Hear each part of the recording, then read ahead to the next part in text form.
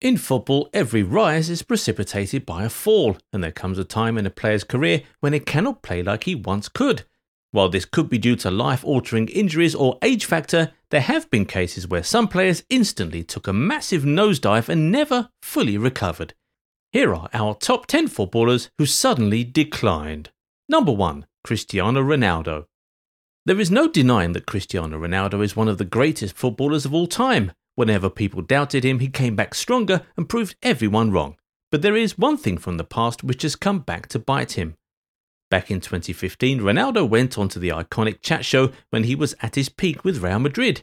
He was asked at the end of his interview about where he sees himself finishing his career. Ronaldo's response to that question was as certain as sunrise. Ronaldo said, "In my mind, I want to finish in the top level. I want to finish with dignity in a good club.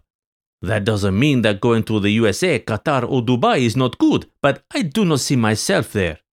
Well, at least he didn't lie. He never played for a Qatari or an American club. However, CR7 has officially joined Saudi Arabia's Al Nassr, bringing a massive shift to Asian football.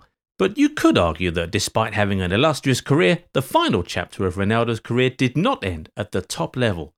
His United comeback was full of drama, no silverware for the Portuguese, a contract prematurely terminated, and a controversial interview with Piers Morgan. Plus, he wasn't able to match Ten Hag's high-pressing tactics, and in fact, in some instances, the team performed better without him. We don't know the reason behind his steep decline, but one thing's for sure, his Real Madrid successor too ended in a downward spiral. Number 2. Eden Hazard.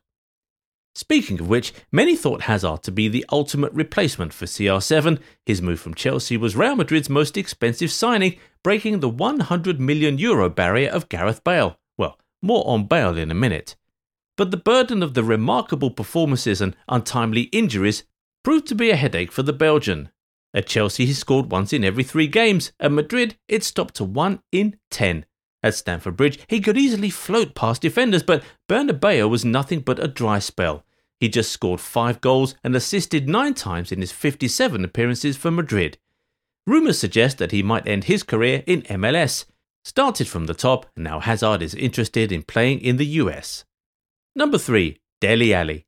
He was arguably one of the top talents in England, and in the 2016-17 Premier League season, he showcased his value by scoring 18 goals and assisting 9. He was also an integral member of England's squad, where he featured in Euro 2016 and scored in the quarter-final of the 2018 World Cup. But we don't know what went wrong. Maybe his off-the-field distractions affected his career. In 2020, he was injured during a horrible knife-point robbery at his home. Gladly he came out safe, but maybe the mental toll dented his future performances. On another occasion, The Sun reported that Dele Alli drove a permanent wedge with his girlfriend because of the game Fortnite.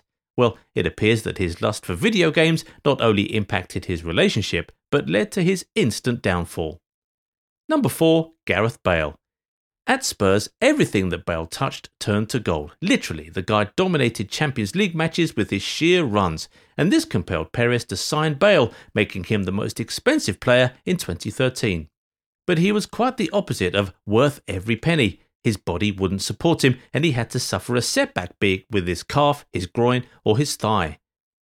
You could argue that the Welshman won 5 Champions League titles and 3 La Liga titles at Real Madrid, but individually he never reached his peak performance, and soon Isco's impressive form meant that Bale wasn't indispensable at the Bernabeu.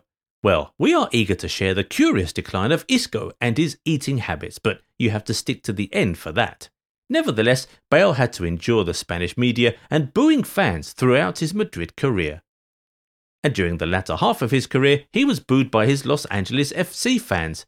No more Bale bashing, as the Welshman has now taken retirement from club and international football. Number 5. Alexander Pato. In 2007, Alexander Pato, also nicknamed White Duck, came to AC Milan for €24 million. And on his Serie A debut, he scored a finely tuned goal against Napoli. By the end of the 2008-09 season, the striker's 18 goals in all competitions made him the club's highest goalscorer that season at the age of just 19. But just like Hazard and Bale, his body betrayed him. While he changed many clubs from Chelsea to Villarreal and even went to China, where he had somewhat better success, But Pato was never the player he was remembered for. At present, he plays for Orlando City SC. The decline could also be blamed for his off-field shenanigans. He was called a playboy in his close circles. First, he married model Stephanie Brito, who he met on a swimsuit photo shoot. But that didn't go very well because his wife blamed their split on Pato's constant partying with Ronaldinho. Later, he dated Barbara Berlusconi, the daughter of the former Italian Prime Minister and then Milan owner. Their relationship soon ended, and with that ended Pato's Milan career.